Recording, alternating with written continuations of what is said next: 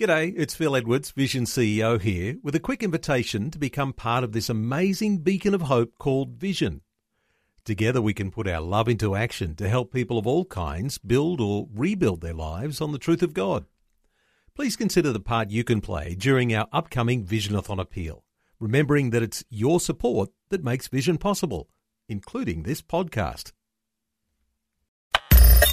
Audio on demand from Vision Christian Media. Don't let me go through life distracted from the mysterious by concentrating too much on the mundane.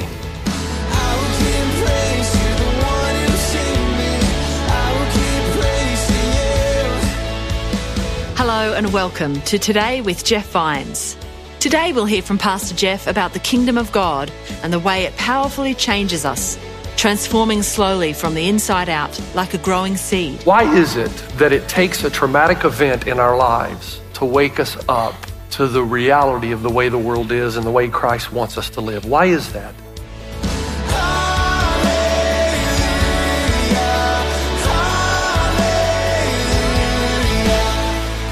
This is Today with Jeff Vines and Throwing Seeds. Turn in your Bibles, if you would, to Matthew chapter 13, Matthew 13. We're in a series now called Walk This Way, and what we're deciding to do is in this year, we're going to determine to walk and live a certain way because we believe that way would be most honoring to Christ and it would be most effective in reaching people who are far from God as we try to bring them near. That's the vision God gave us.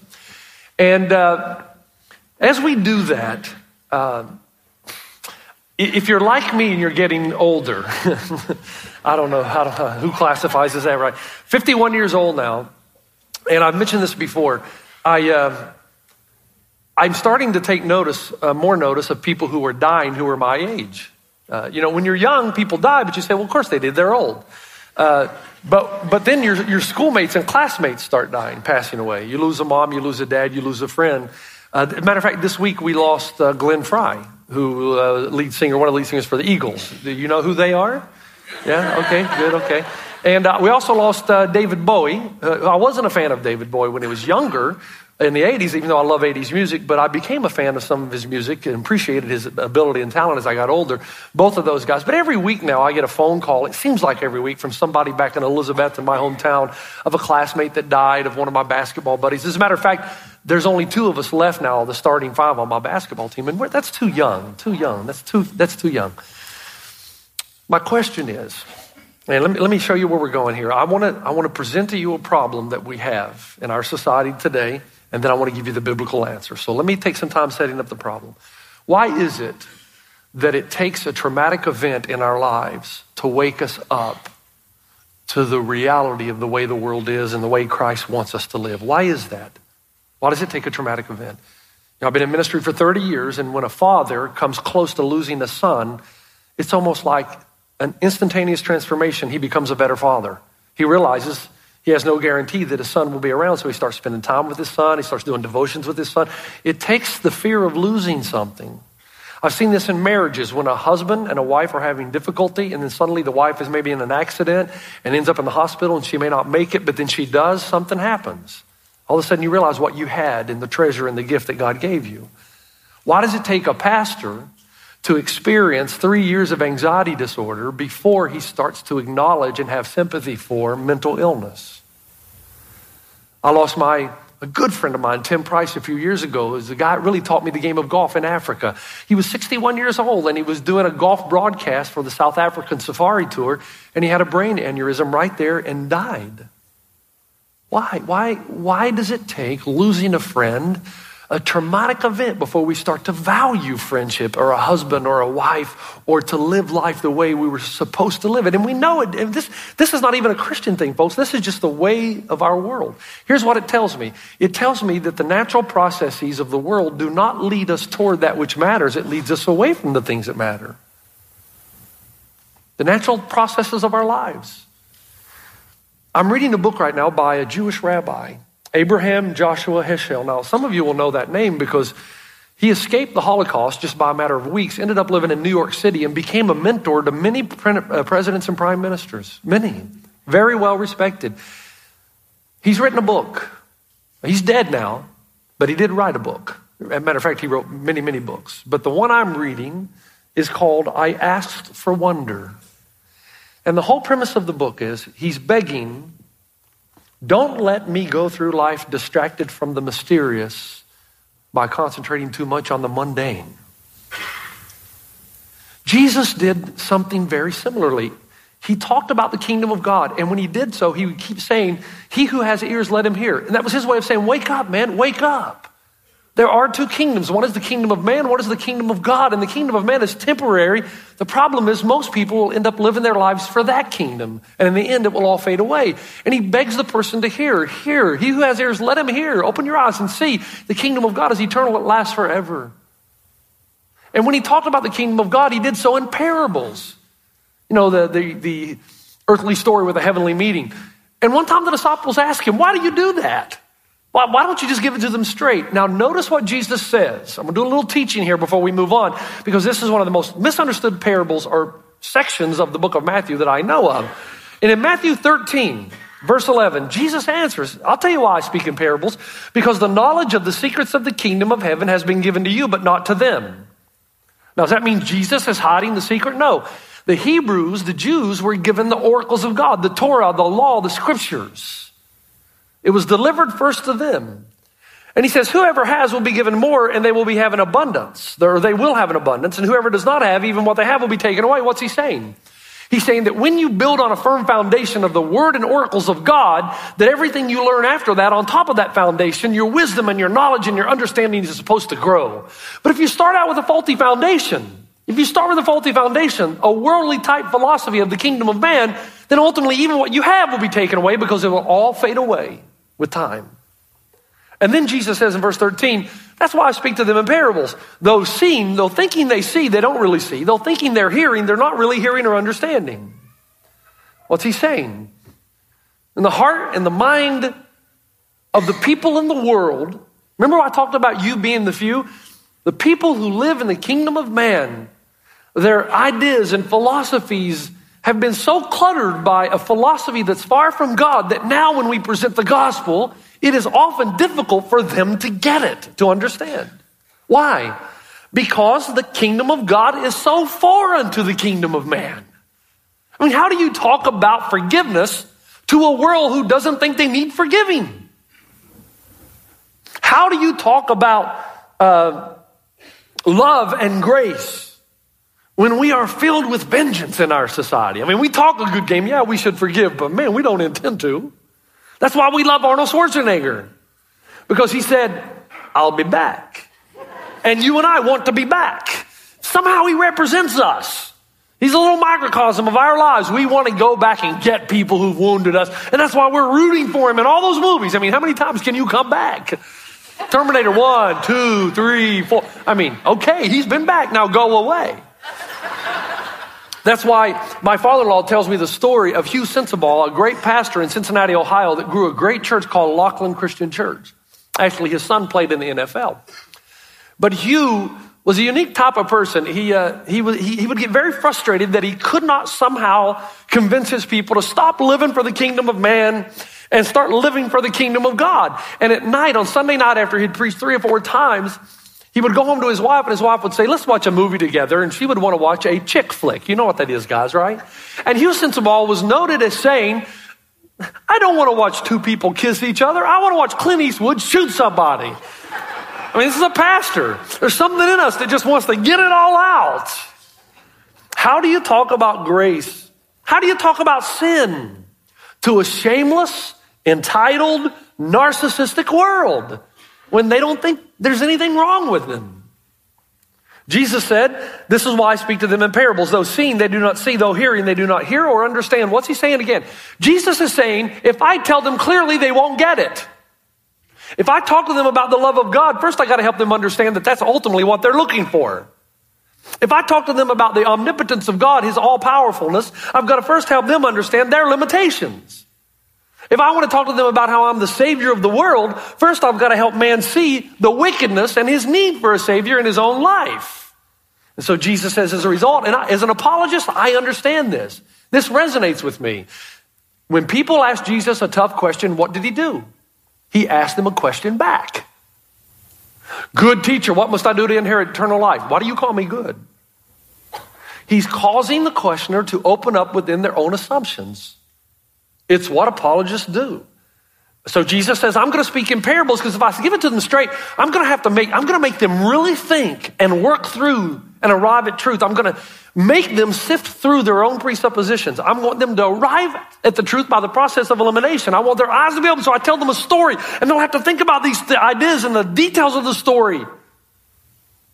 And sooner or later, as they get stuck into all these details, hopefully they'll take a stand back and look at the 40,000-foot view and understand this is what it is to live.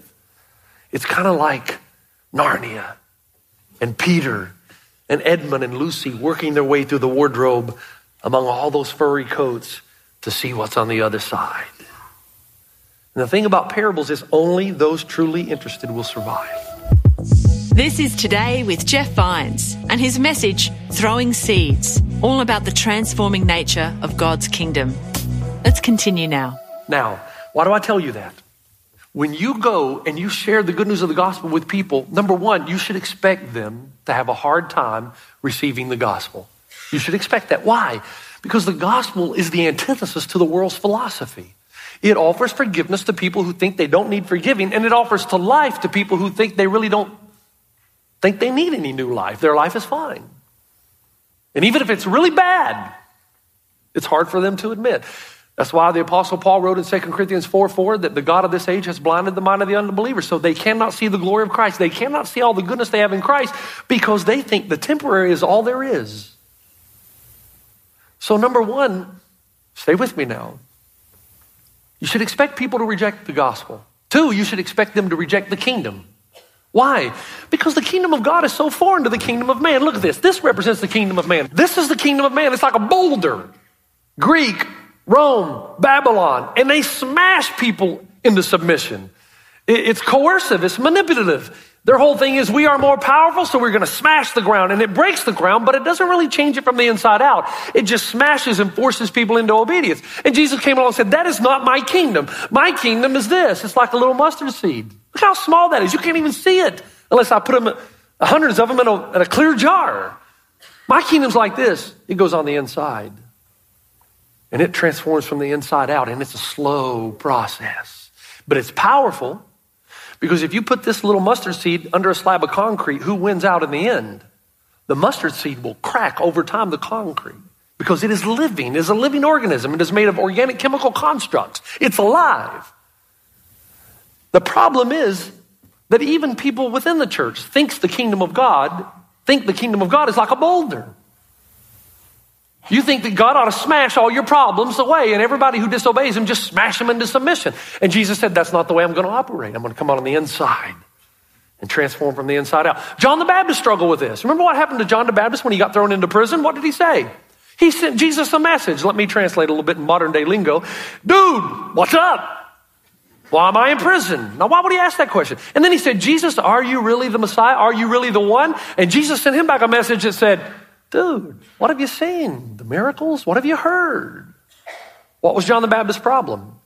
He still thought Jesus' kingdom was like this kingdom.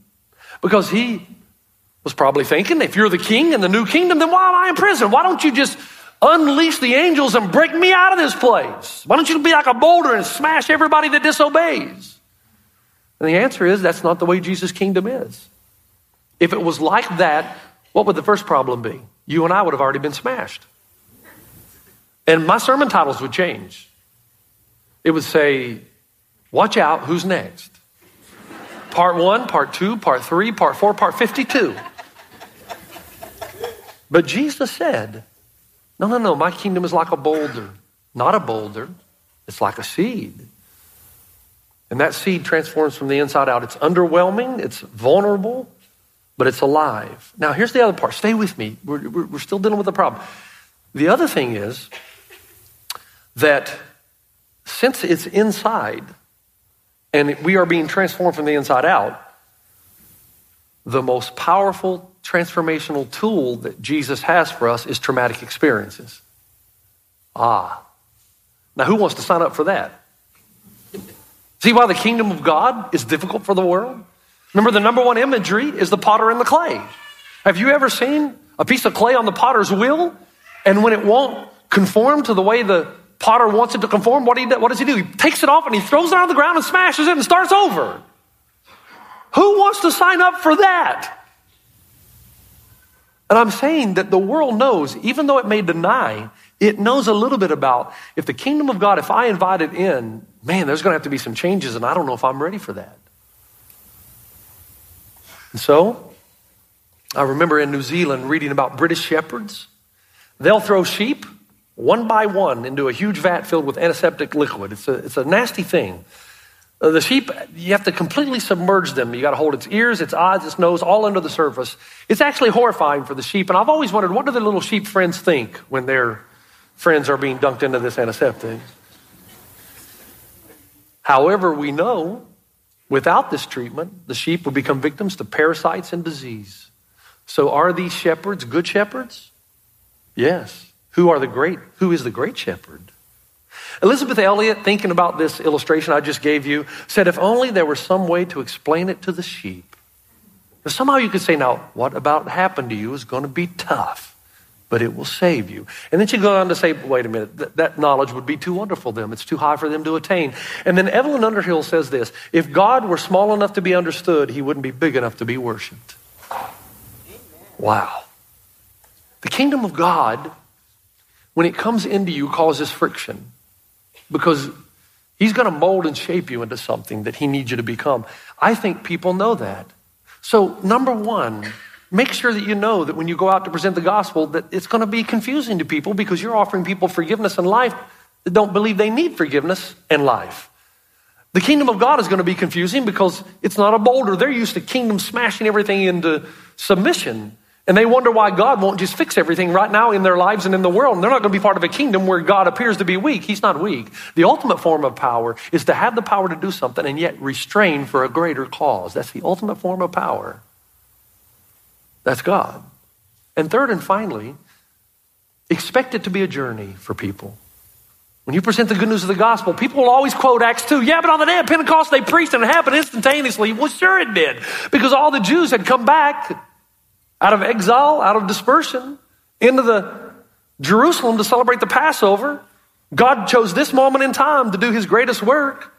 And so what does he do? He has Peter stand before people who already were familiar with the Hebrew scriptures, and suddenly their eyes are open to the reality that Jesus, in fact, fulfilled the scriptures, and he is the Messiah, and you have killed him. But his death was used by God for forgiveness of your sins. And the Bible says 3,000 people that day gave their life to Jesus. We're baptized and we're added to the church. But that's Acts 2. By the time we get to Acts 17, it's totally different. The Apostle Paul now, it's not instantaneous conversion. It's a journey of conversation, of love, of compassion. In Acts chapter 17, when Paul was waiting for the other disciples in Athens, he looked around and he saw all the false idols. Verse 17 says, so he reasoned in the synagogue with both Jews and God-fearing Greeks, as well as in the marketplace, day by day with those who happened to be there. So he's reasoning now. He's reasoning, he's conversing, he's expecting it to be a journey. Now, one more thing, one more piece of the puzzle, then we'll get to the solution from the Bible. Now we throw in Matthew 13. And all of a sudden we're told by Jesus in the parable, that when we cast the seed, when we spread the gospel, that it falls on 4 types of soils or hearts. Number one is the path. That's the person who hears it, doesn't even understand it. Okay, I hear what you're saying, Pastor Jeff, but that's so foreign to me, man, I just don't get it.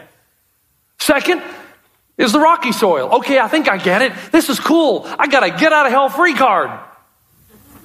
But as soon as Christ asks for lordship in your life and to start transforming you and molding you and shaping you and putting you on the potter's wheel and sometimes picking you up and smashing you and starting all over again, you say, whoa, I didn't sign up for that. I'm out of here.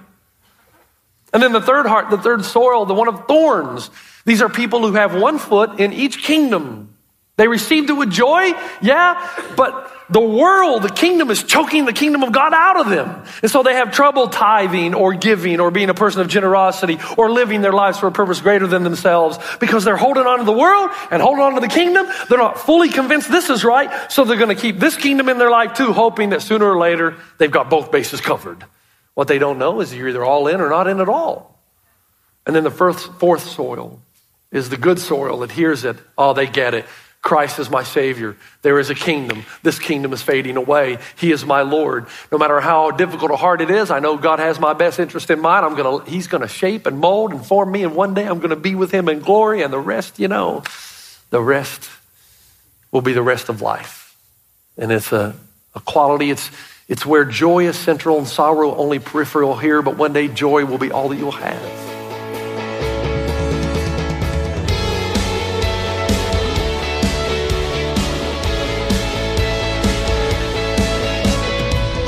This is Today with Jeff Vines. And we'll have to leave it there for today, but make sure you join us next time to hear the rest of Throwing Seeds. If you look at the parable and you get bogged down, it appears that Jesus is a really bad farmer. If you want to hear more from Pastor Jeff, you can head to vision.org.au and search for Jeff Vines.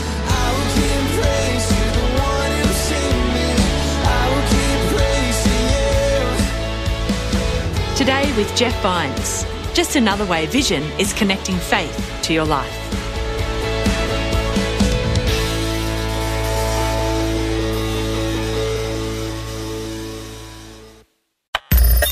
Thanks for taking time to listen to this audio on demand from Vision Christian Media.